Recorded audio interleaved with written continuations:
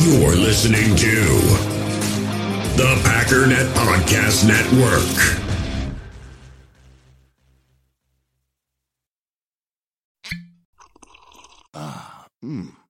The first taste of rare bourbon you finally got your hands on. That's nice. At Caskers.com, we make this experience easy. Caskers is a one-stop spirit curator with an impressive selection of exclusive, sought-after, rare, and household names in the realm of premium spirits and champagne.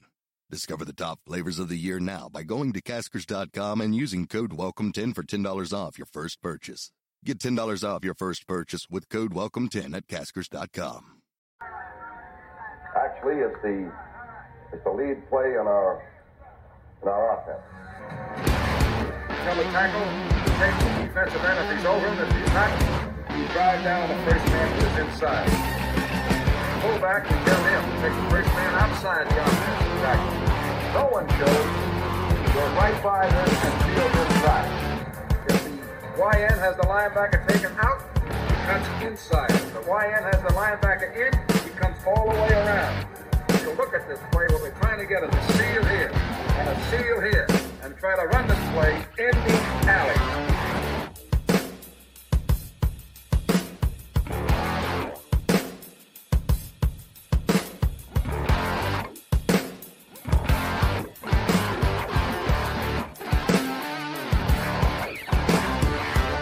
What's up, gang? Welcome into Packers Total Access. My name is Clayton. You can check us out on Packernet.com. You can find me on Twitter at Packers_access. I'm joined alongside Jacob from the Packernet Fantasy Podcast.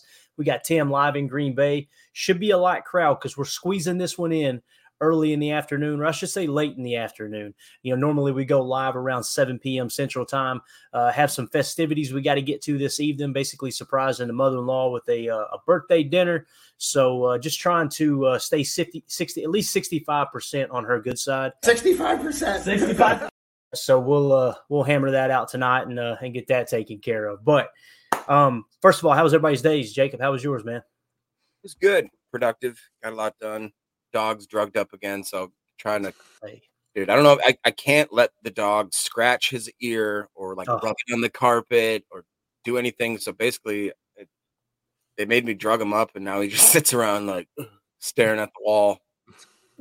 No doubt. We got Boz in the chat, says, no worries. I'll just keep pretending to work here. There you go, man. Just look extremely focused, staring at the screen, Boz. That's how it works, man. Tim, how was your day, buddy? Productive, just like Jacob's, man. Got some work done today around the yard, man. There you go. The leaves are falling, the wind's blowing. I think I got one last grass cut in today, so We'll see. Maybe not, though. Maybe not. You know, it's Wisconsin. We could get 30s, and then we could have like 85 degrees. So who knows? Yeah, dude. I run a landscaping business too. That's one of my businesses. And if we get people, some people, they stop mowing in October. They don't care what their yard looks like. We got others that stop. The majority stop in November. But we've had people in December call us and be like, hey, my yard needs knocked down. I was like, what? December? Anyway, snow flying out there. We're mowing grass, but you know how it is. All right, let's do this game. I wanted to kind of hit on a few different things just to lay the show out for everybody. Mike Wall had a few comments on some of the run blocking schemes and even pass blocking too. There's a couple quick videos that he put on Twitter. I want to share the screen and let you guys hear his take on it. It's not about seeing the visual. We're going to do a Chalk Talk episode. It's more or less, I want you guys to hear his opinion on how they attacked this game plan against the Raiders. Okay, so we'll have a couple of those. We're going to talk about a little bit about Rashan Gary and how he's dominating in the limited time that he has right now. And then, of course, we're going to get to a segment I'm going to kind of refer to as what is our core roster? What does our core roster look like now? A quarter of the way through the season, right? And actually a little more than a quarter away, I should say. But what is the core of the roster looking like? Do we have the answers already on the roster for the core? And by core, I mean quarterback, left tackle, edge defender, defensive tackle, middle linebacker, free safety, and center. Those are the most important positions, with the latter three being in tier 2. So we'll kind of talk about what we've got on the roster right now and maybe how we want to approach that going into the offseason. So got a little bit of downtime right now. Almost got Chalk Talk ready. But thought, hey, let's kind of project into the future a little bit while we're on this bye week. So, all right, let's jump right into it. I'm going to share the screen here. I want you guys to hear what Mike Wall said. Now, I know you guys heard me talking about how I just absolutely hated how the tight ends were asked to sift against, running split flow. Some people call it split zone. Some people call it just flow. He refers to it as split flow. I'm always going to choose Mike Wall's terminology because obviously the guy played in the league for so long. But when you run split flow, in my opinion, it should be from under center because you're giving your running back a full head of steam, right? And when you try to run it out of gun or out of pistol, the running back has to start, stop, start again, right? And sometimes you just get caught up in the wash. And what they asked these young tight ends to do on Monday night it was absurd. And it goes hand in hand with what we talked about quote unquote simplifying the offense, right? But here's what Mike Wall had to say. Here's the first video. His tweet said, "Tough when teams put players in positions they will not succeed in. Packers left their rookies out in the cold against arguably the best in the business."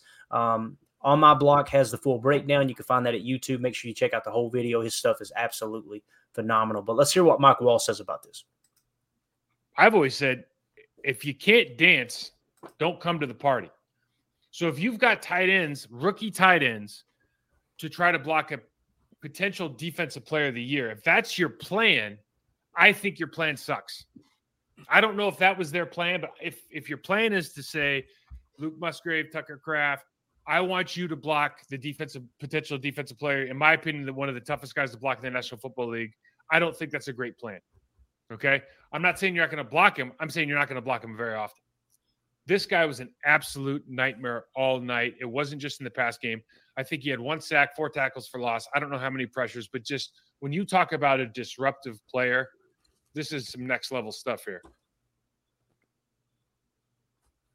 And you can just tell he's watching film, man. I've always said. So that was the first clip. Let's bounce back now. I'm going to show you the second clip real quick. This one right here bothered me just as much, okay? But here's Mike Wall again. In this tweet, he said, "Packers have some work to do. On My Block, out with a complete game breakdown, including the reason you can't block a Defensive Player of the Year candidate with rookie tight ends as a game plan." Here we go. This plays on tape already, guys, right? 85, if you're hipped off, if you're back off the line of scrimmage, if you're back off the tackle, there's only one reason. What he's talking about there is why off. As you can see, he's got the tight end circled. The tight end, anytime you play off, and it's funny, my nephew in high school football, this is his position. 90% of the time he plays why off. Guess what he does when it's not a passing play? He sifts, right? So what Mike's saying is this is on tape. They know this. You're not fooling anybody with this. That you're there because you're split flow, you're going back.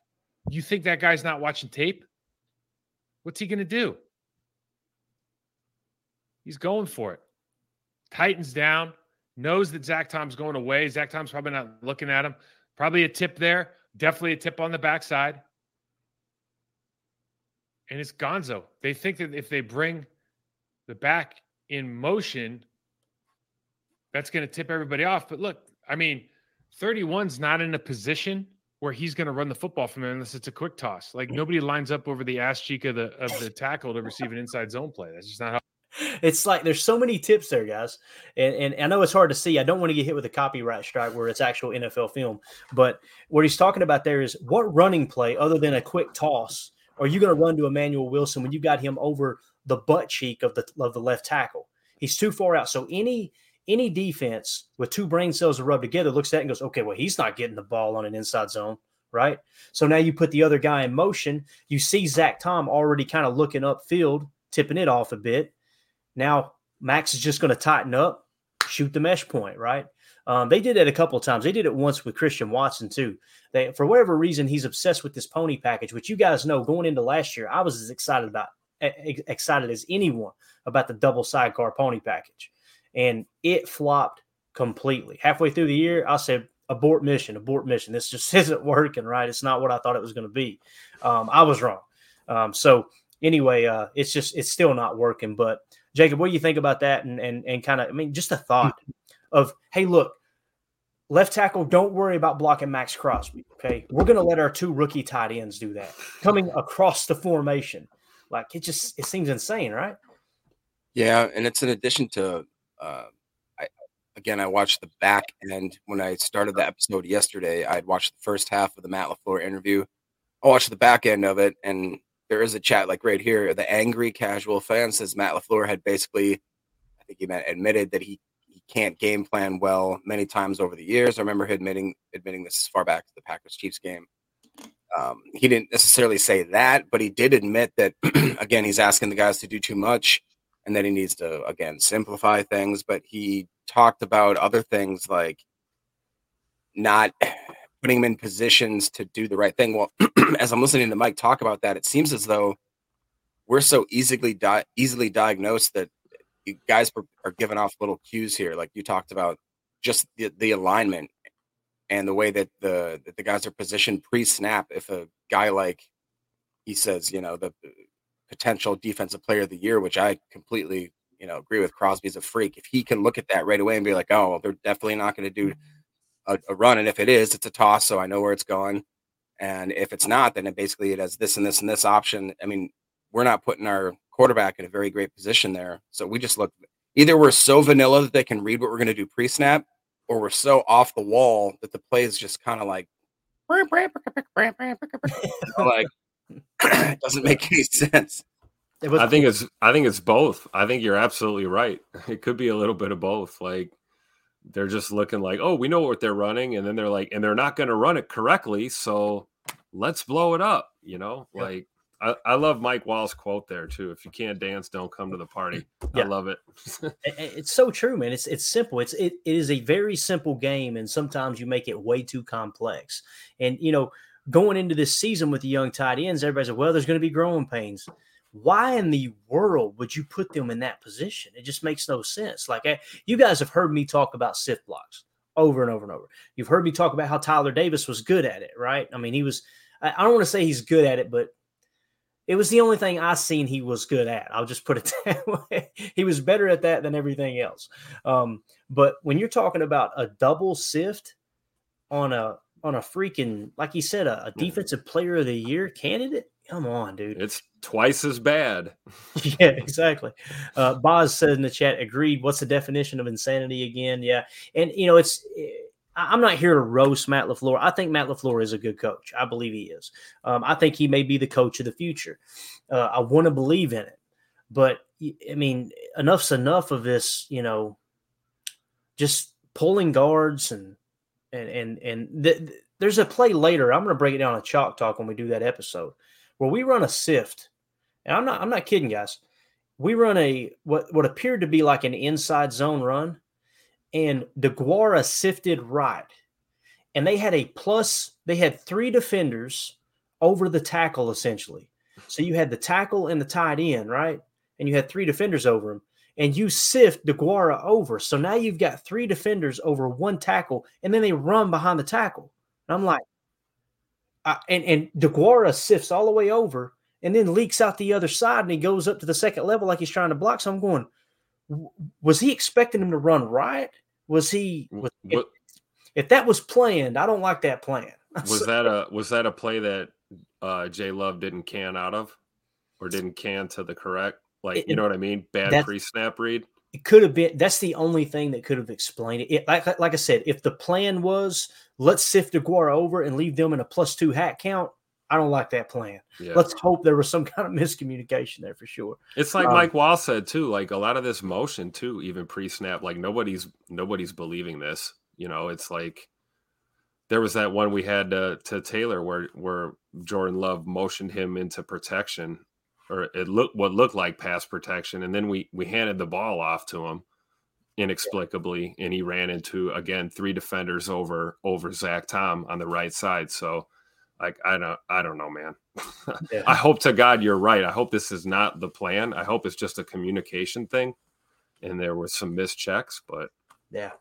It's tough, man. It's a tough look. And we've uncovered a lot of details on what happened in the game. When you go back and watch, it's why I try not to comment details in the post-game show, because I haven't watched the tape yet. And so many times I think I see something on the field and I go back and watch it and go, you knucklehead, you had that completely wrong, right? Like there was one play specifically where a pass was thrown on the boundary and there were two receivers there in the same spot. And I'm going, what? Okay, somebody blew a coverage. And then I went back and watched it, and it was actually set up to be a swing pass with a lead blocker. And that's why, but Love was so late getting the ball to the swing that by that time the swing had met the blocker. And honestly, he was illegally blocking downfield is kind of the way I seen it. But Love, for whatever reason, didn't take that check down immediately. There were other occasions too where I felt like, watching the game initially, one of the Christian Watson deep passes, it was just like, come on, Love, you can't throw that ball. And then I went back and watched it. I'm like, that was actually a dime, and Christian probably should have brung that one in. You guys probably know what I'm talking about down the seam. Down the middle, yep. Just hit him right on the hand, man. Oh, yeah, exactly. And just a couple of examples, right, of how when you watch the game live, you think you see something totally different. But another play was a 3rd and short play where Musgrave ran the wrong route. They were playing half essentially.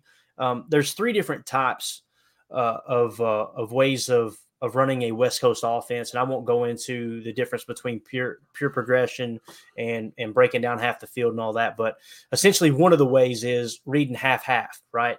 You basically, you got a route combination on one half of the field, you got a route combination on the other half of the field. Whatever defense they typically like to run, if they're in a cover 3, this side of the field would be a cover 3 beater. If they in cover 2, this side of the field would be a cover 2 beater, or maybe it might be a man coverage beater and a cover 2 beater, depending on what the defense's tendencies are. Well, they were running a cover 2 beater, and it was supposed to be a sit, right? Musgrave was supposed to sit, and then you were going to have Christian Watson on an out on the other side. And the reason it's a cover 2 beater, you run that sit just outside the hash. That pulls in the underneath defender on a cover 2, right? And they read the defense right. It was cover 2, but Musgrave ran an out route instead of a sit. That's when you've seen Matt LaFleur chewing him out on the sideline. So it's not all LaFleur's fault, right? There's a lot of young mistakes being made. But again, it's just it's why it's good to go back and watch the tape. And I know people cringe when you hear, oh, they're going to watch the tape. A bunch of people think that. I would much rather hear someone say, I went and watched it again, and here's what I picked up, rather than I refuse to watch it, So it's all about learning. Let's do this. Let's kind of shift gears here. Let's talk about Rashan Gary a little bit, man. I'm really excited for him to get back into the normal workload because this dude's absolutely dominating when it comes to rushing the passer. Obviously, struggled a little bit in the run game, but still a solid run defender as well. Rashan Gary, arguably the best player on this roster. Really when you break it down, Rasul Douglas playing outside of his mind. We talked about that yesterday with the PFF grades, but check out this win rate right here, Jacob. This is across the entire National Football League. I think it was Sam Monson that shared this on Twitter, so it obviously came from PFF. This is pass rush win percentage. Myles Garrett first at a 32% pass rush win rate. Number 2, Rashan Gary at a 28.9, tied with Nick Bosa of the 49ers. Now, obviously, Nick Bosa has a lot more snaps than Rashan Gary. That's why you're seeing more results there in San Francisco as opposed to Green Bay. You wonder why the Cowboys are so good this year. Look at DeMarcus Lawrence and Micah Parsons. What I want to see here in the next year or two, Jacob, is I want to see Lucas Van Ness and Rashan Gary on that top 10 list together, right? That's when you're going to really get into a good, solid defense, when you got 2 great pass rushers like that on the same defense. But what do you think of Rashan Gary, man? Cranking it up 28.9, bro. That's pretty impressive when you're right there with Nick Bosa and Myles Garrett, right? Yeah, I mean, the guy's year in and year out, basically, since he's gotten considerable playing time, probably the most underrated pass rusher in the league. And just imagine, like you said, what he can do once he gets like anywhere. I want to see him doing like 50 plus snaps and just see what he can get. Because I mean, some of those performances, he's doing that off of 15 snaps. What was one of them, like 12 one game or something like that? Right. So I mean, look out, because this guy is going to be a beast. And who knows? Maybe in certain ways, this is benefiting him, keeping him on a snap count. I just don't think so. There was way too many times during this game I looked up, and the first thing I do on defense now, it's a habit. I look for where's Rashan. Right. So many times I looked up and I'm like, oh, okay, he's not on the field. All right. Yeah. Same thing happens to me, man. Yeah. Same exact thing. So I get excited to see Lucas Van Ness, and I thought Lucas Van Ness played pretty solid. There was one time he sniffed out a screen pass, I believe it was, and just absolutely annihilated the running back. It was a great play, great hustle play. But Tim, as far as Rashan Gary, man, being in that top 10 list there, my man, we got to get him a contract, right? Oh yeah, absolutely. yesterday. We should have done it. And Jacob's absolutely right. Once again, once this guy is completely turned loose, I can't wait to see the numbers. To think of what he's doing now with limited reps. And I think some of it goes, to the fact that maybe, we're confident in our edge group. There's some depth there, veteran and youth at edge. So I think that might explain why we're 5 games in and he's still kind of progressing towards, maybe we finally take the handcuffs off and just let him go. But I'm with Jacob, man. 40, 50 snaps. Let's get a good smattering of Bain, Gary, and watch the pass rush win rate as I try not to get tongue-tied. Oh, it's hard. Pass rush win rate numbers go up the more we get a pass rush. So, yeah, man, Gary's a beast. We all know this. Even the people that were, angry when we drafted him, even they know this at this point, that he is the truth, and can't wait to see him at full speed, full reps. Yeah, definitely. And I think that will help, the defense overall too. I think right now they've got a little bit of that instability, right? Where you've got Rashan kind of rotating in and out, and they have like a 35% rotation rate, even if everybody's healthy. Right. So it's not like you're going to see Rashan Gary 100% of the snaps. We never have, never will. But getting him in there for those 60 snaps, right? Like some of those guys were getting, I mean, my goodness, it would be absolutely awesome. So, all right, let's do this. Let's kind of talk about the core of this roster. This came to me earlier today. I was thinking, what can we talk about today? It's kind of slow. Well, we've been talking a little bit about how's this team grading out in the first quarter, right? And what I thought we would do is dive in specifically into the most important positions on the roster. Because, I mean, I think we would all agree. I know people don't like to hear rebuilding. I know they don't like to hear that, which, by the way, those people, they've kind of went silent now, right? When we talk about rebuilding, everybody was getting mad. This ain't a rebuild. Okay, gotcha. We got $40 million, in cap penalty for one player. Kind of feels like a rebuild year. Reset, rebuild, reload, whatever you want to call it. I think the roster is a strong roster, and I think you'll notice that when you look at just how close these games have been. Like we said, they could be 5-1 right now, right, or 4-1 right now. That's very possible. They could also be 1-4. So it kind of shows you they can compete. It's just making those mistakes in some of the most inopportune times is the reason their record is the way it is. But when we look at the core roster here, I've got access to PFF grades here, so you guys fire away if you have any questions. Let's talk about the most important position. And I was listening to Ryan's pod earlier today and listening to Packernet After Dark, and I just want to say, man, kudos to the callers because, people – I think they're being very realistic when it comes to Love. There are some that are completely off the Love train, and I can respect that. I respectfully disagree, but I can respect that. I feel like we still need to see more, right? If this season goes like this throughout the entirety of the season, yeah, I can see me agreeing with them, right? Because it's not been good. And just statistically speaking, from a PFF standpoint, right? Where does Jordan Love grade out throughout the entire National Football League? Overall offensive grade out of what we have here is 33 quarterbacks, okay? Out of 33 quarterbacks, Jordan Love grades out in the 24th spot at 64.6, okay? Now, if you adjusted it to just pass grade, it's still showing him actually he dropped lower. It doesn't show me the exact number, but he did dip a few spots because, like I said, his overall offensive grade is 64.6. His passing grade is 61.0. So far, not good. Obviously, started off the season much stronger there when he was sitting at 6 touchdowns, no interceptions. Now you're starting to see the interceptions pile up. I think we're at 8 and 6 now. But when it comes to Jordan Love, obviously you got Sean Clifford on the roster as well. I'm not one of these people saying we need to go to Sean Clifford. What I am saying is you get 3/4 of the way through the season. If things aren't working out, if we continue to regress, if we don't even stabilize what we're doing now, because no one can argue he has regressed in the last couple of weeks. You get to that point, you might take a look at Sean Clifford at some point. I think you stay with Love as long as possible and get the largest sample size possible. And what we want to do is come away this season going, is he the guy, right? Is he the guy? Not he might be the guy. Well, maybe he'll develop into the guy. Well, he's better than this many. No, is he the guy? Is he a franchise quarterback? If the answer is no, then you've got to go find that answer while he's still on the roster, right? And the same thing applies with Sean Clifford. People, I do giggle a little bit when people try to say, no, Sean Clifford's Brett Favre 2.0 and they need to put him in over Jordan Love. I kind of giggle a little bit. But part of me is also like, are we that arrogant as a football team that we're not even allowed to think about a backup possibly being better than a starter?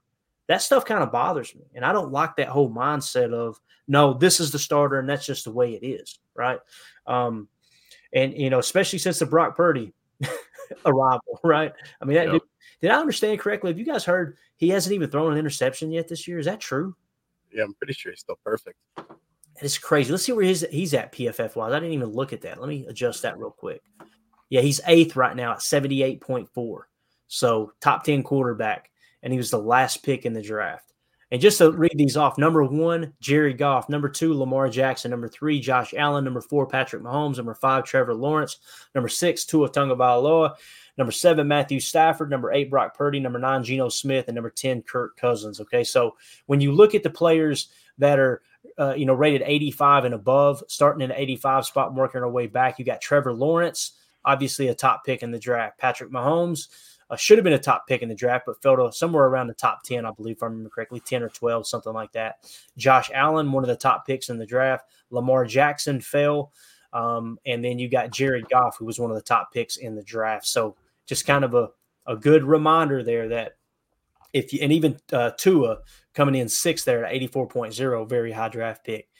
The reason I say that is if you want one of those caliber guys, you're probably going to have to take them in the top 5, top 10. I mean, that I don't want it to be that way. I'd love to find one later. I'd love to find a Brock Purdy, but we know the chances of that go down tremendously. So with that being said, Jacob, quarterback position, Jordan Love, Sean Clifford, I've got question marks by both of them. I don't think we're convinced at all that, hey, one of these two guys are the quarterback of the future. Do you agree with that, or do you think Jordan Love has a lot more promise than maybe I'm giving him credit for?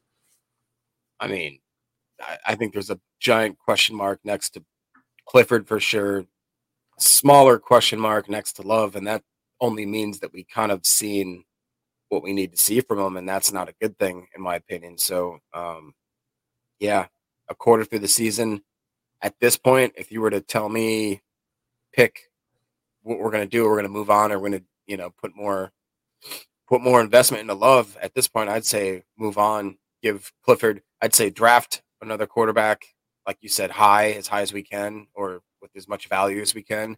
Mm-hmm. Give Sean Clifford 3 games and say, show us what you got, Cliff. And after those 3 games, then we move on to the quarterback of the future.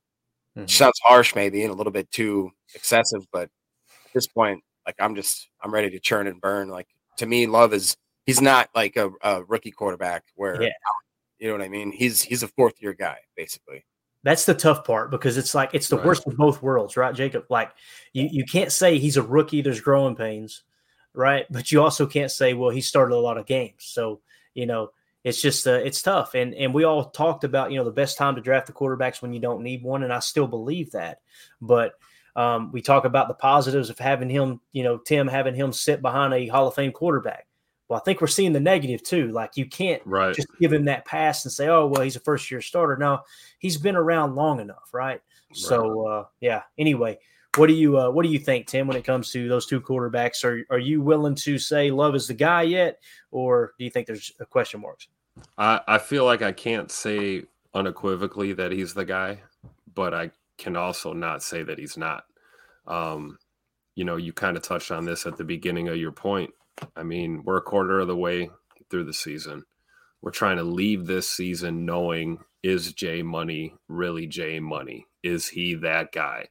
And a quarter of the way through, I'm not ready to give up on him yet. Yeah. And I think, what you said holds a lot of weight. He's not a rookie, but he is a first-year starter. We talked about this in the preseason, consistently week in, week out. We have not really seen consistency from not only him, but the team as a whole, really, with the exception of a few other players. But I think that, Clifford, it's not wrong to see a little bit of Brett in Sean Clifford. And it's not wrong to think that you want to give a guy like that some reps as soon as possible if the wheels start falling off this year.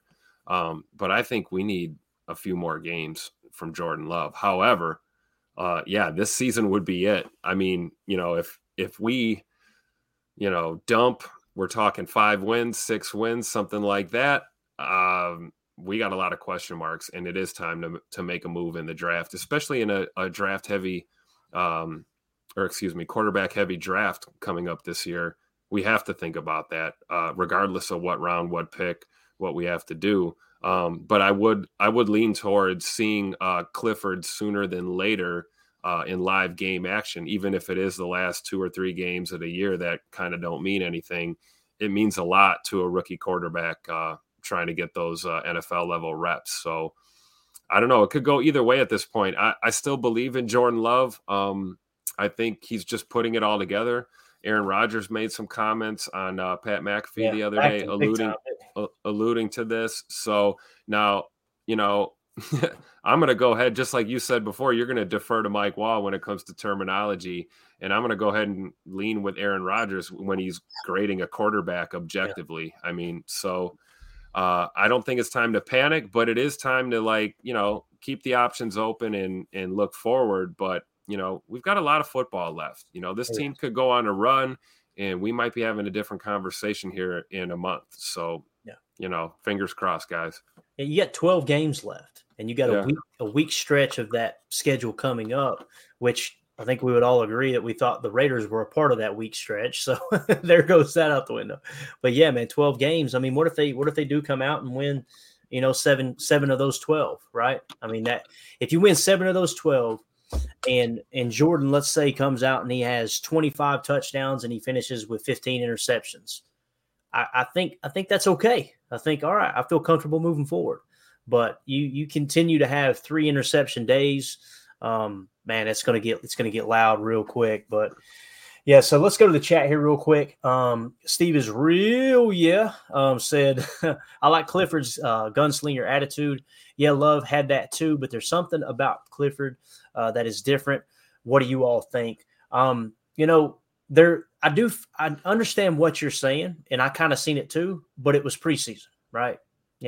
And Jordan Love looked great in the preseason too. I think we'd all agree with that, right? We were kind of like, hey, all right, and even in the first couple of weeks when we played some really bad teams.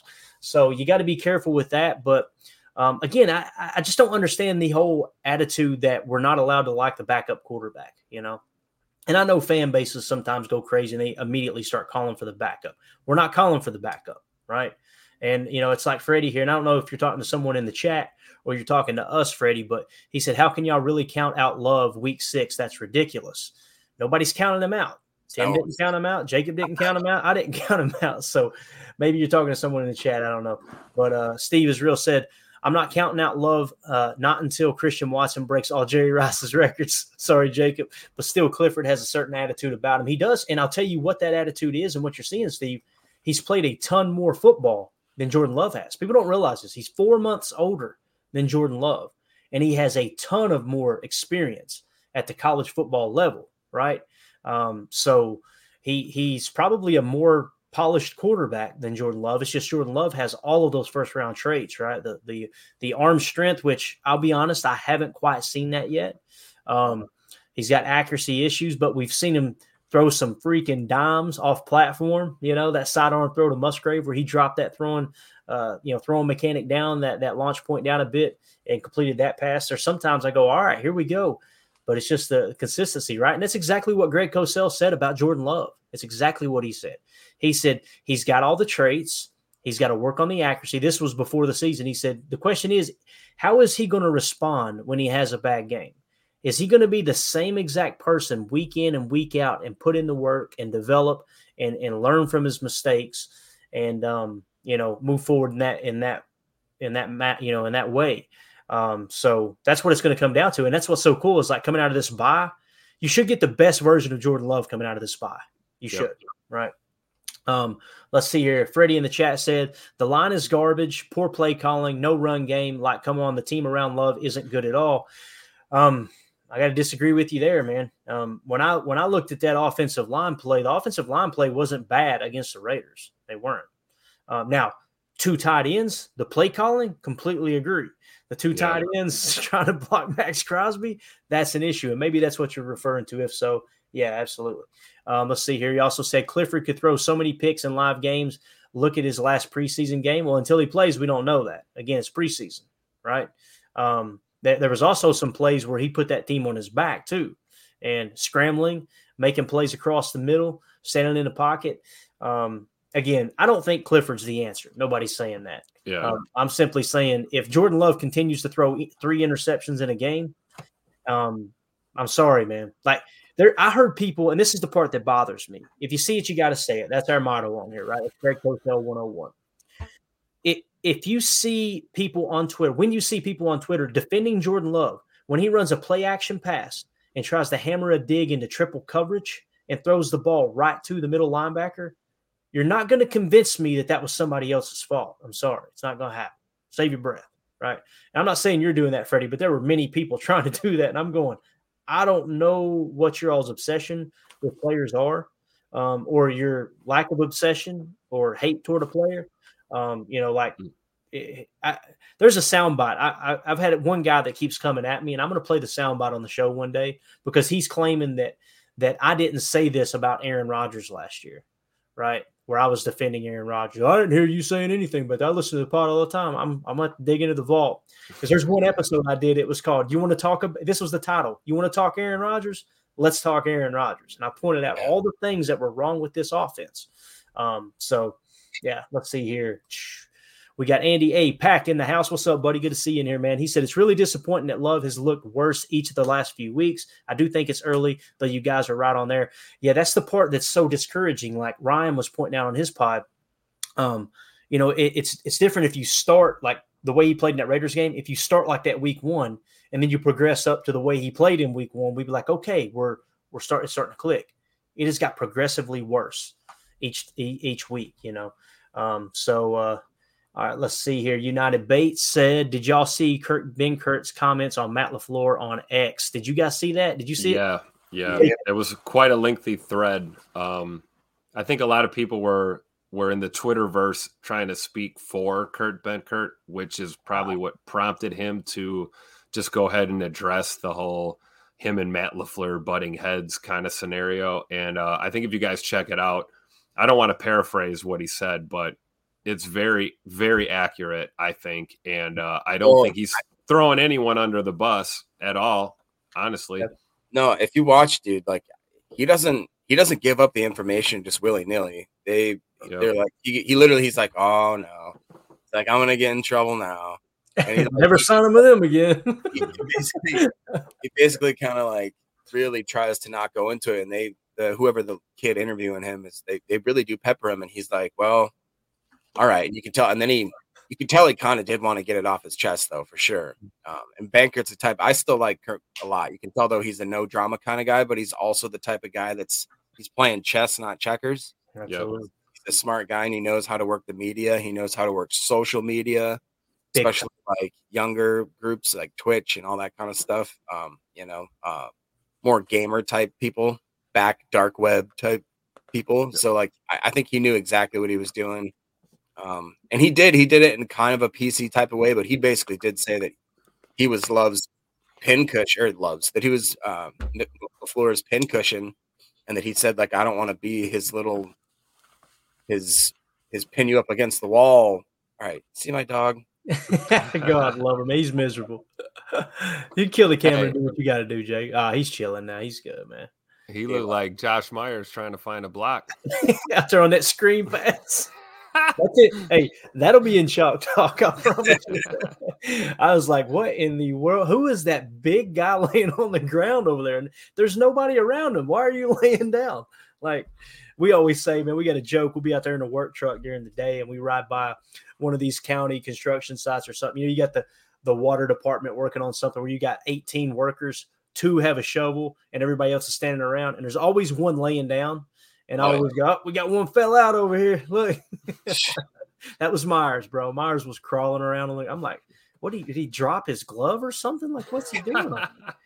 Yeah. Anyway, so Jacob, what if you were to sum up and listen? This is Jacob's interpretation right, of what Ben Kurtz said, what would you say is the key, the one thing that stood out to you? Because I haven't read it yet. I haven't seen it yet. What do you think he was trying to say, Jake, if you were to sum it up in one or two sentences? Tell me if I'm wrong, Tim. Basically, he sounded like LaFleur tried to make him into one of the piss boys. He basically said, I'm not going to be your piss boy anymore. And once he said that, is basically what led to him being cut. Really? I got the tweet here. You want me to just read it? Yeah, let's do it, man. Let's do it. All right, this is all Ben Kurt's words here, official account. I've gotten a lot of questions about my opinion experience with Matt LaFleur and will be very transparent on my comments of us, quote, butting heads. I'll start by giving my honest opinions about the scheme. It's outdated. There is a better way to play offense right now. I'm not going to go. Stop. Jacob, what did I say all year last year? The league has caught on to this offense, this McVay-style offense. Yep. Go ahead, Tim. I'm sorry. That's what I was seeing, and I was losing my freaking mind going, am I the only person thinking I've got to be a moron? But it does seem outdated. Go ahead. I'm sorry.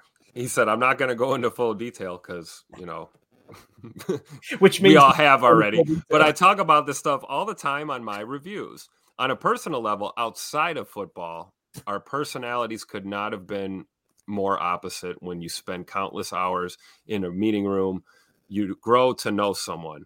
My personality meshed really well with some of the other coaches and not so much with his. Those coaches left and I was released soon after. Have you ever had a boss you don't vibe with? Same thing. It is what it is. People move on. Add to this, when you're in a quarterback room, regardless of position on the roster, you're expected to contribute and speak up, especially in a room with Aaron Rodgers. If you think keeping your opinion to yourself was an option, whether it's scheme, play design, or matchups, etc., good luck with that. So over a year of giving my point of view on how I see the game, offense, mixed in with the fact that I was doing a lot in the gaming social media space while being a player, it was clear that I wasn't liked very much. So regardless of how well I felt I was playing, it really didn't matter. At the end of the day, I was a dispensable practice squad player. My perspective and conversation added in with my projects off the field weren't a great fit for the head coach, even though it seemed to be appreciated by others. If you think players only get cut over performance or personal conduct issues, you may have forgotten that sometimes people just have different personalities that don't fit with the ones in charge. I'm sure some of you have experienced this before, and the NFL is no different. So I think that's pretty straightforward, Like you said, Kurt Benkert's not a big drama guy. He's not saying things for clicks or for likes. He's, if you see it, you say it, right? So yeah, definitely. Wow, man, I'm glad we brought that up. That was not in the notes here, but I think that's a good conversation, man, and kind of getting everybody's take on it. So I'm glad you guys brought that up. I'm glad, who was it that brought that up in the United Bates, of course. He's the brains of this operation. He steers it every episode. Let's see. ROK Beast in the chat said Rodgers won 6 games, his first time taking over. And then he went on to say, definitely give him time, but he needs to show improvement as well. You're making too much sense, ROK. You're making way too much sense, buddy. That's it. And Rodgers with those 6 games, you would look back in the statistics. There was games that he threw for over 300 yards. There was a game where he threw for 120, right? He was very inconsistent. The defense was bad.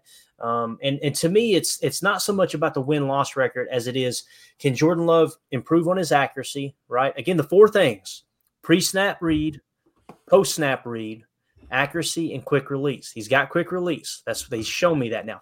In the preseason and in week 1 up to that point, I was going, he's got pretty good pre and post-snap reading ability, right? And you've seen it through the first 2 weeks, 6 touchdowns, no interceptions. All right, cool. What happened? Completely regressed, right? And you just see, the other team gets paid too, right? But what I seen was not taking checkdowns. Right, he was not taking checkdowns. That can be fixed, but again, when I really dive into the tape for Chalk Talk, I got all the clips set up. I'm eager to get to the nitty gritty. Okay, what was the exact passing concept? All right, where does he look first? Where does he look second? Where's the check down? Where did the protection break down? Did he have 3 to 4 seconds, or was somebody in his face immediately? All those things, they do matter, right? So yeah, but very well said, ROK Beast. Very well said. Let's see what else we got here. Let's I thought this was pretty cool. Let me go to this one right here really quick. Omar in the chat said, I'm fine with Jordan for the time being. Teams been unhealthy, very true, and no run game, one very bad game, and everyone wants to hang the poor guy. That said, he has one job. Don't love the game, protect the ball. Don't lose the game, I'd say is what he's probably saying. Yeah. And there's one game that you could say he didn't protect the ball, in my opinion. And the other, he turned the ball over, but this last one was just, it was inexcusable. There's, and I do think that's going to be a fluke. I hope that's a fluke for sure. But let's see here. We got us a super chat, fellas. We got Marbly with the super chat. Thank you so much for supporting the stream. We appreciate you. Said, just wanted to say thanks for everything, guys. Hey, no, thank you, man. And again, I say man, but it could be, everybody's YouTube names are so off the wall that I don't know if I'm talking to a man or a woman, but regardless, Marbly, thank you so much for the super chat. That means the world to us. All right. We got plenty we can hit on in here in the chat. Sam H said, new subscriber here, not a Packers fan, but I respect the franchise and find them fascinating to follow. Just wanted to give a tip of the cap to the way you all cover them and the X's and O's seriously. Hey, we really appreciate that, Sam. That's the goal, is to kind of approach it from I don't want to say intelligent, because you could tell by the sound of my voice I'm not a very intelligent person, but at least a thought out way of looking at what's actually going on the field, right? And trying to understand, okay, what actually happened. That is the goal of this pod for sure. So we really appreciate the kind words, and which I was trying not to grin, because the way he described that is exactly how I follow the Patriots. Packers are my favorite team, but I love and respect the franchise that is the Patriots, and what they're going through right now, guys, is really tough. Like you're to the point now, Jacob, where you just about got to get rid of the greatest coach in the history of the game, man. That's just so tough. So tough. Let's do this. Let's hit on we got about 14 minutes before we got to wrap this up. Let's hit on the other tier 1 positions real quick. And again, I've got access to PFF. You guys want to see that. Left tackle. Okay. We talked about quarterback. I think we'd all agree. We still don't know about Love. We're willing to upgrade if the draft grade is significantly higher than the draft grade they had on Love, and obviously the current grade that they have on them in their self-scouting department, right? But left tackle, Bakhtiari, right? The big question. He's planning to return. Now, will he be with the Packers or not? That's going to come down to, I think the comments that he made suggested he's willing to work with Goody on the cap hit and adjusting that. That's the vibe I got was, hey, yeah, he made the joke about, I talk to Goody all the time. We're on the same page. I always answer his FaceTime messages, taking a dig at Rodgers, obviously. But Bakhtiari and Rasheed Walker are kind of your leading candidates for left tackle moving forward. Jacob, let's assume Bakhtiari is willing to play for that $32 million, right? And you shave $8 million off, and he comes back healthy. Do you want Bach back, or are you just you got so much PTSD you're ready to move on, bro? I love it. That is the response of the day. I'm going my head. Let me help you out here. Let me get you one right here. On my knee. That reminds me too of the I don't know if I brought it up when Ryan tells Michael Scott to write a book, and he's like, all right, I'm going to write a book. And then it cuts to him and he goes, chapter 1, the businessman. It goes dead. I think that I would have to cut the ties, man. I've been hurt too many times. Fool me once, shame on you. Fool me twice, and you can't fool me again. I won't fool again. Too great accent, by the way. All right, so rip the Band-Aid off, start over at left tackle, see what Rasheed's got, try to upgrade in the draft, maybe free agency. What you're saying, Jacob, if you're cutting him outright, you're freeing up $20 million in cap space, right? That's a big deal. That is, because I want to say that we came to the conclusion that after signing the same amount of cap space in draft class from last year, not saying there's no way it'll be exactly the same, but just kind of using as a model when they had 11, 12 picks, whatever it was, might have been 13 picks, whatever it was. And we said, okay, adjusting Bakhtiari to where he's the highest paid tackle in the game, but you're freeing up $8 million. I think we were somewhere around $10 million in free cap space. But now you're talking about being somewhere in the ballpark, 25, 30 million, right? But Tim, what do you think, man, about left tackle? I think when it comes to Bach, man, my heart tells me keep him. Let this guy retire a Packer. Do what we got to do. But my brain is telling me, is this guy capable of playing more than 6 or 7 games in a season going forward? So I don't know. I think with Rasheed Walker, we have to kind of do the same thing we're doing with Jay Love here. He's kind of been thrown into the fire like another Walker was on the other side of the ball last year. And, we're kind of seeing what he's bringing to the table, and we see potential. We see flashes. What we want to see is consistency and, not blocking, fictitious players and ghosts on the field. And, I don't know.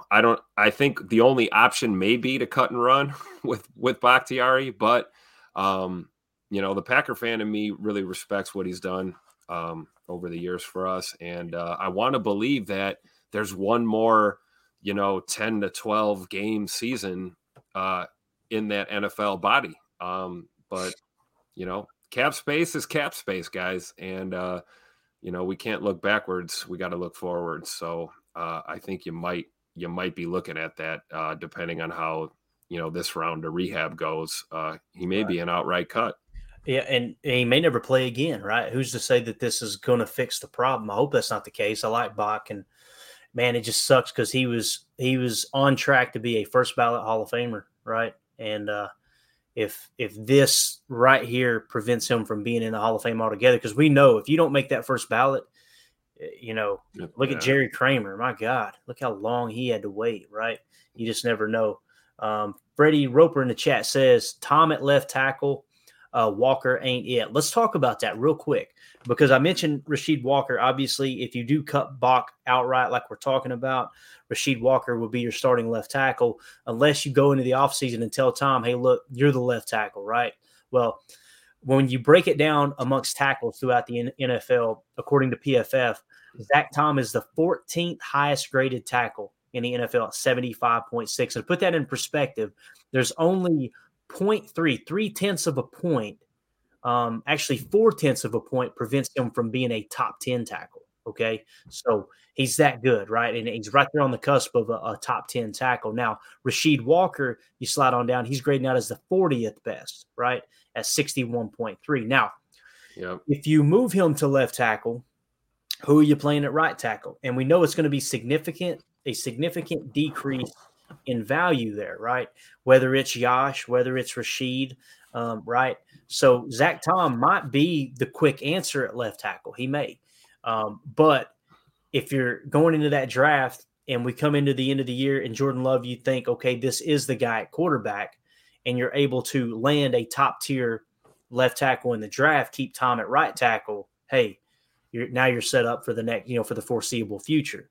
The problem is you whiff so bad on Josh Myers, it makes me nervous about taking an offensive lineman that high now, right? Because, Myers was a second-round pick, but it's tough, man. It is. It's definitely tough. But let's see here. What else we got in the chat? Can I make a comment on that? What's that, buddy? So can I make a comment on that? Absolutely, man. Absolutely.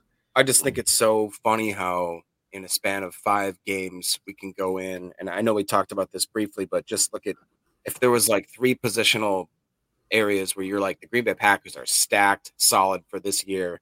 It was middle linebacker, offensive line, and the running back position. And now, like, I'm looking, like you just said, I could go into the draft and it'd be like draft 3 offensive linemen, a middle linebacker, and a running back. Middle linebacker, running back, throwing a wide receiver for good measure. We're going to need a safety, and we definitely need an edge again, because if Preston's falling off, it's like, wow, all of a sudden, all these positions that I thought we were kind of like locked down with, it's like, oh crap, we're just a few injuries away from being completely, literally back to the drawing board, starting from scratch. So, yeah, and I think the idea of moving Zach Tom around to the left side is, I don't know. I mean, are there kickers in the NFL that could punt the football in a pinch? Probably. Are there punters that could kick? Probably. But are there a lot of guys that can play right tackle and then just go to left tackle and be successful there? It seems like an easy switch, but we've seen time and time again it's not that simple. moving a guy to the left tackle from the right tackle position. Have they given up on? Oh, go ahead. Sorry, have they given up on Caleb Jones as a possible left tackle, or what's that about? Is it more of a right tackle or a swing? Every time we've seen him, well, not every time, but most of the time we've seen him, it's been on the right side. I think, like we saw a couple in the preseason. It's been so long, man. I can't even remember. It's like, but it's crazy because I was excited about Caleb, right? And it just kind of disappears, right? Yeah. I mean, it's like we feel that way about Big E. Elton Jenkins could play center. He could play left guard. He could probably play right guard. He could probably play anywhere on that line too. You could put him at left tackle in a pinch, but do we really want him there? Like I feel like it seems like he's most comfortable at left guard, and you want guys where they're comfortable and familiar. I would almost argue Zach Tom moving him from right tackle to right guard would make more sense than the other side of the line. But what do I know? Good point. Yeah, that's me, man. Steve in the chat says I say Clayton should be head coach. Jacob will be OC. I'll be DC. And what's the guy's name with the Don Hudson helmet on the wall? He can be special teams coach. That's why I put the names up there real quick, because I was like, they don't even know who you are, Tim. I'll say this. You put that coaching staff in place, and none of us are going to be Packer fans. I promise you. It's going to get really bad. I think we'll be in charge of strength and conditioning, but only if we're getting the massages or whatever they were talking about. Under McCarthy. Yeah. All right, boys, let's hit the showers. I'll tell you what, as special teams coordinator, I saw one good play out of Dallin Levitt finally. Did you see that one good play we got from Dallin Levitt in the game where he basically baited them into a false start on a punt? Oh, for real? Yeah, he kept, you're doing the little dance, like the 90s dance. And he kept doing it. He was like going into the neutral zone and popping out, in and out, and then he kind of stopped, and then they false started. So we finally saw a great play. So Tim got them moves, man. He was doing like the kid and play or whatever that is. What was it? Looks like Date Mike. Nice to meet me. Nice to meet me. All right, hey, that's just the way we talk in the clink. You two are out of control, man. Let's see here. What else we got here? We get ready to wrap up. It's funny. We had like 18 positions we were going to hit. We got two. We got two done, guys. But that's okay, man, because the chat was on fire today for sure. Let's see here. Freddie in the chat said, Clayton, I love how you break down film. I appreciate that, Freddie. It's definitely not for everybody. I will say this. I break down film based off of advice I got from not directly, but listening to Tim Ryan and Pat Kerwin on their pod way back in the day, over a decade ago, like around 2009, 2010. And they were encouraging people, man, go start watching tape. Like, start watching the game. Take your eye off the ball, just like his book says. And it was real simple. He was like, don't feel like you have to be pigeonholed into communicating what you see on the field exactly the same way other people do. Put a terminology together, put a system together where you understand it. That's all that matters, that you understand what's going on the field. And that's what I began doing. And I modeled it after his book over the old school number system of calling a play with a combination of the West Coast offense, because I do want to include concepts. I do want to include route combinations. I do want to include the numerical system, all that stuff. So when you break down tape, you're taking notes and communicating in a way that you understand it. That's all that matters. It's not to try to impress people, although I really appreciate the kind comments. I do. It's not to impress people. It's not to try to force people to believe the way you believe. It's just simply, what's the best way I can understand it, right? Now, it just so happens that there's been a lot of people reach out to me and go, man, this makes a lot of sense. This helps me watch. Take what I do and adjust it to fit you, right? That's why you'll hear me get aggravated. And I'll say, okay, yeah, it's called a strike concept, but it's also called, in a numerical system, it's called this and it's called that. And listen, if you're one of those people that are just going to jump in and go, oh, that's not what it's called, leave, right? Because we're not here to try to dunk on each other. We're here to try to learn and understand the game at a different level. I don't mean to go on a mini rant there, but that drives me crazy because there's a lot of people that are missing out on the joy of the game of football and understanding it at a different level simply because someone else's ego is preventing them from learning at the level they want to learn at, right? I can find you 5,000 people on Twitter right now that know more about the game of football than me, but it doesn't make them any better than me, and it damn sure isn't going to slow me down in learning the game at a different level. So I hope all that makes sense. But let's see here. We got Carly Ray in the chat, loyal listener. Let's see here. She says, just wanted to say I laughed so hard at Jacob's quote, two full-grown NFL humans from the Raiders review. Humans. Yeah, definitely a great line there. And she said Jacobs definitely developed his own terminology. I love it. Let's see here. I like United Bates in here. He said, I know Tim tears up the dance floor at weddings. Yeah. Gonna say False. No.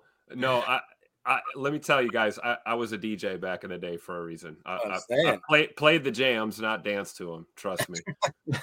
That's not my forte at all. And we were just at a wedding last weekend, and my wife had to like drag me out there just to and I faked it for a couple of songs or whatever. But no, I do not tear up the dance floor, guys. Mandy swears up and down that I can dance. I feel so out of place, so awkward, I despise dancing. If somebody else wants to dance, hey, have at it, man. Have a good time. But I played baseball from the age of 5 till 18, right? And when I decided not to play college ball, you got to understand that from 5 to 18, that's how many years? 13 years, right? 13 years as a middle infielder, you're taught nothing but footwork on how to turn a double play and playing both shortstop and second base, depending on the location of the throw, where the ball's fielded, the location. There's like 5 different ways that you can change your footwork. So you work on that footwork around the bag constantly. You become coordinated in that regard. But as far as connecting that coordination with the beat of a song, no, 123% Caucasian. No chance of it happening. Ain't gonna happen. So, yeah. All right. Anyway, though, you got your dance talk for the day. Got that squeezed in. We're good. We're going to wrap this thing up. We really appreciate everybody hanging out with us. It's so cool that we can just go live randomly at a time that we normally don't.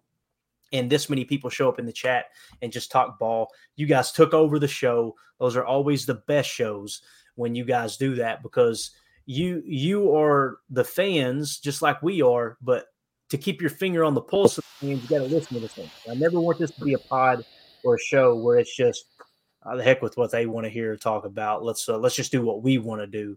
It should always be geared around the heartbeat of Packer fans, and that's the fan. Like I said, your all's input itself. So we really appreciate everybody hanging out with us. Steve in the chat said, "You're absolutely right, Clayton. I enjoy listening to you, Jacob, and Tim. You guys speak what's real." Yeah. Love it. Yeah. We got to get us a Macho Man Randy Savage soundbite for sure, bro. Dream rises to the top. Love it. All right, cool. Let's get out of here. Jacob, parting thoughts, buddy. Man, I'm just it feels really weird having to wait quite a while to talk Packers football. I mean, to watch Packers football. So yeah, it's so crazy how we're already a quarter way through the season, though, guys. Like, it goes so quick. We sit here and wait, and we drag through on the year, and then all of a sudden it comes, and it's like, phew. And we don't seem like we're like we should do better on this network of not griping and just getting through. We got to enjoy it a little more, I think, and take the pleasure with the pain. It's like the fall season, man. I don't know if you guys you know about this, Tim, in Wisconsin. You're like, oh, it's so beautiful outside. And then it's like, where'd the leaves go? Everything's dead. Now it's winter. It's like a week. You get 1 week of it. Yep. Anyways, but yeah, man, I'm just excited. Enjoy this. Maybe spend this extended bye week with your family. Enjoy fall. I know that even in Tennessee, I used to live in Nashville for years. You guys still get that fall experience down there. I would argue probably a little bit longer than we do up here. And go enjoy it. And then get that book. Maybe that's what you guys could do in the off season or in the little off time here. If you're looking to, I'm almost halfway through it now. Mm-hmm. Read a few chapters today. It's really enjoyable, and it just puts it in a really easily digestible way. And if you're like me, I'm more of a visual and an audio learner, but for some reason, this book, it has good diagrams and pictures. And then there's a glossary at the end of it that really helps just kind of get yourself diving into the terminology. And once you study it almost like a test when you're back in the day, starts to become more fluent, and you start to interchange it in your brain almost like it's a second language. So it's cool. Definitely. And when you watch the game after reading that book, and again, I've listened to it over and over and over on audiobook. I've read it. You got to send me that. Yeah. Tim, did you get that audiobook? I got it. Okay. I did. It went through for me. I need to try it again, Jacob, for sure. But yeah. And again, I probably shouldn't even talk about it on the air because first of all, Tim bought the book, Jacob bought the book. We're not robbing money from anybody, but yep. I do always want to support people who put that kind of content out, not just try to get it for free.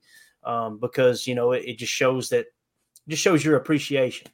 Giving that money to the author is important to me. I ain't saying it's got to be important to you, but that stuff is definitely important to me. I always want to give credit where credit's due because those people, I feel like I owe I don't know. I don't want to be, over exaggerate here, I guess is the right way of saying it. But he picked me, Pat Kerwin picked me out of a dark time, bro.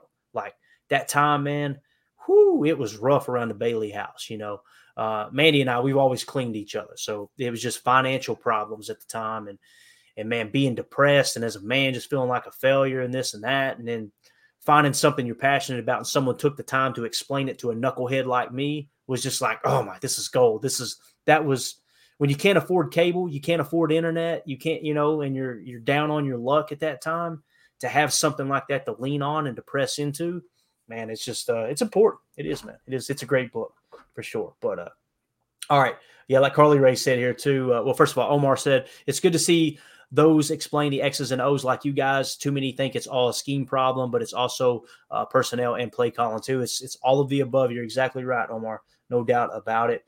And she said Carly Ray said the special team section is awesome. Yeah, really, really cool stuff there.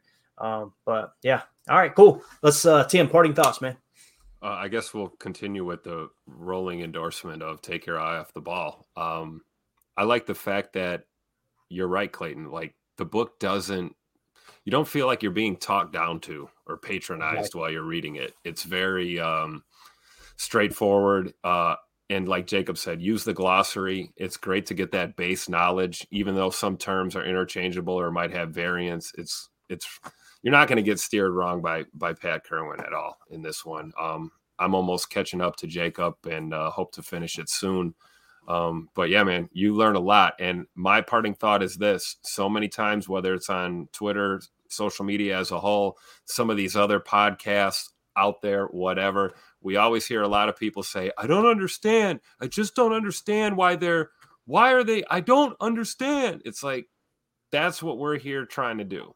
Right. We're trying to understand. And if you make a commitment to understanding the game objectively a little bit better and keep that Packer fan in your heart where it belongs, but use your brain to analyze this game, you can start to deal with things like ups and downs in a season, losses.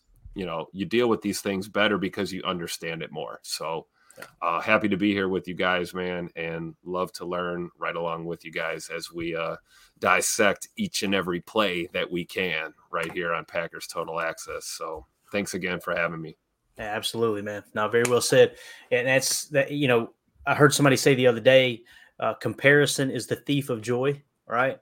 Comparing yourself to other people, right? I'm as guilty as anybody. You think I don't listen to other podcasts and compare ours to it? And I find myself going, what the hell? That doesn't even matter. Like what? And it robs joy. And you find yourself going, well, I got to do this better. I got to do that better. I got to, no.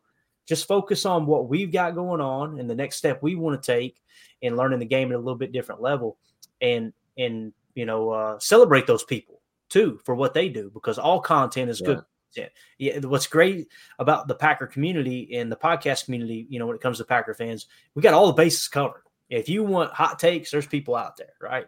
If you want someone who's just going to rant a little bit and just talk kind of, I don't want to say casual, I don't want to be rude, but like just talk about, hey, Preston Smith lined up on Devontae Adams and talk about how stupid Joe Barry is. There's plenty of that out there, right?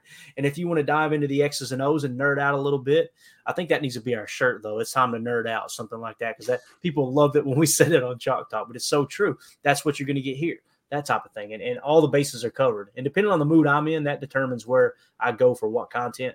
And, it's just We're very fortunate, very blessed. But anyway, I got to get off here. I got to get, like I said, we got the surprise birthday party for the mother-in-law. So we're going to go get that. I'm going to get this uploaded immediately. Probably go ahead and set it live so people can listen to it on pod. Jacob, thank you for your time, buddy. I know you got a sick pup, and obviously praying for that little guy, man. Everything's going to get better quick.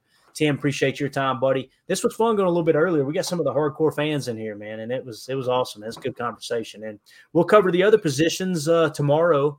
And like I said, we're going to do a chalk talk. If I can get the stuff ready, we may do chalk talk just on this show. And we get hit with a copyright. It is what it is. But it would be fun for us all to go through it together.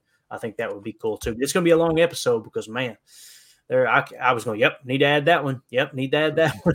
Just like Carly was saying, just show the whole game. That would have made more sense probably than taking the time to cut out the 6 plays that we're not covering. But anyway, we're out of here, guys. Thank y'all so much for hanging out with us. Really, really appreciate it. Want to give a special shout out, like I said, to Marbly. Thank you so much for the super chat. We really, really appreciate you supporting the stream. For those of you listening on the pod, thank you for making us a part of your day. As always, let's go out and be the change we want to see in the world. Go Pack Go. The power sweep. Actually, it's the lead play in our offense. Tell the tackle, take the defensive end if he's over him. If he's not, you drive down the first man to his inside. Pull back and tell him to take the first man outside the offensive tackle. No one goes. Go right by them and field inside. If the YN has the linebacker taken out, cuts inside. If the YN has the linebacker in, he comes all the way around. If you look at this play, what we're trying to get is a seal here and a seal here, and try to run this play in the alley.